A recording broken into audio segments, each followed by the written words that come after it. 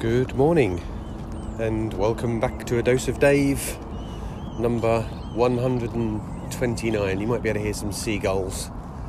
There's quite a few seagulls today, out in force early in the morning. It's 6:20. It's looking like it's going to be a nice day actually. The sun is just about to rise. We might even have one of those nice red skies. Shepherd's warning, something like that. So I really, I've not been up long. Who would have been up long at 6:20 in the morning? Madness. I've been up since about 6. Not sure what I'm going to talk about. I was talking yesterday about the lostness that can come from doing the work, and actually my experience is that it wasn't that I was experiencing lostness so I did the work. It was actually the work that caused the lostness. So the things that I suppose the things that gave me the sense of where my place in the world was no longer fitted. They started to feel more and more uncomfortable, so I started to feel more and more lost. I think that's how I'd describe it. So, you know, the things that you've held on to your whole life, your career, the relationships, your friendships, all that stuff, just become, I'm not really sure of the word, but just become more and more uncomfortable. And I certainly noticed that in my career. I became less of a fit. I thought I fitted in, and then I realised, actually, no, I've just been trying to fit into this, probably unsuccessfully, for many, many years. And you come to those quite scary realisations sometimes about things that you've been doing, and it's just like, shit, I shouldn't be doing this. This is not good for me. This is actually causing me harm, if anything, if I carry on doing it. So you have to, you have to start to extricate yourself from those things. So that was it for me, to get out of my career. And that's not easy when you're, in your 40s. You have a wife and family and a mortgage to pay and all that kind of stuff. That can be more of a challenge, and this is why I am a great believer that the work should begin before there are any signs of lostness. Start doing the work. Kids should start doing the work at school. Kids should have access to the work to start to understand themselves.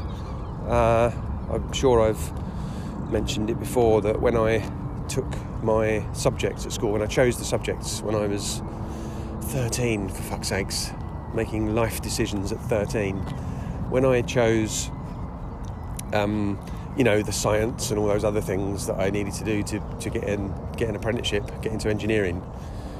One of the things the subjects I had to give up was art, which I both loved and hated. I loved art for art itself, but I hated the fact that I was being told what to do with my art. Certainly with the teachers I had, there wasn't much freedom of expression. I remember we were told to draw something, and I drew something in pencil, and I spent lots of time on it and put lots of detail into it. And then one week they came along and said, "Oh, right, you need to paint that now." And I'm like, "What? What? Why would I do that? I've just done this amazing, to me, pencil drawing." And then I started painting it, and it was just, fuck this. I'm not doing this now, and it was kind of ruined. But no, that sort of leads me back to, there are things in your younger life that will inform what you perhaps should be doing with your life now.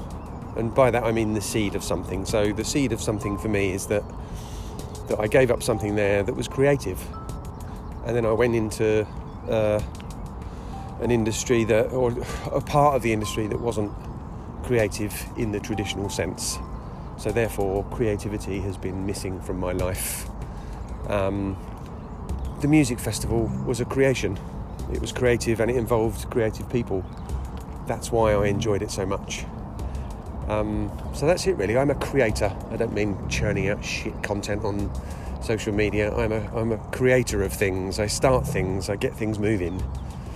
But I'm not someone who wants to be doing the same thing for, day after day after day. That depresses me, the thought of getting up and going to the same place with the same people every day, because people are generally quite dull in the end. But anyway, I'm done. I will see you tomorrow.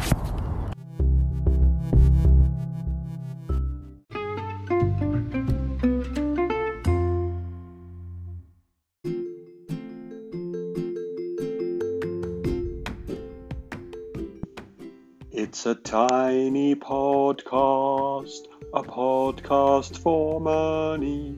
Doodly doodly doo.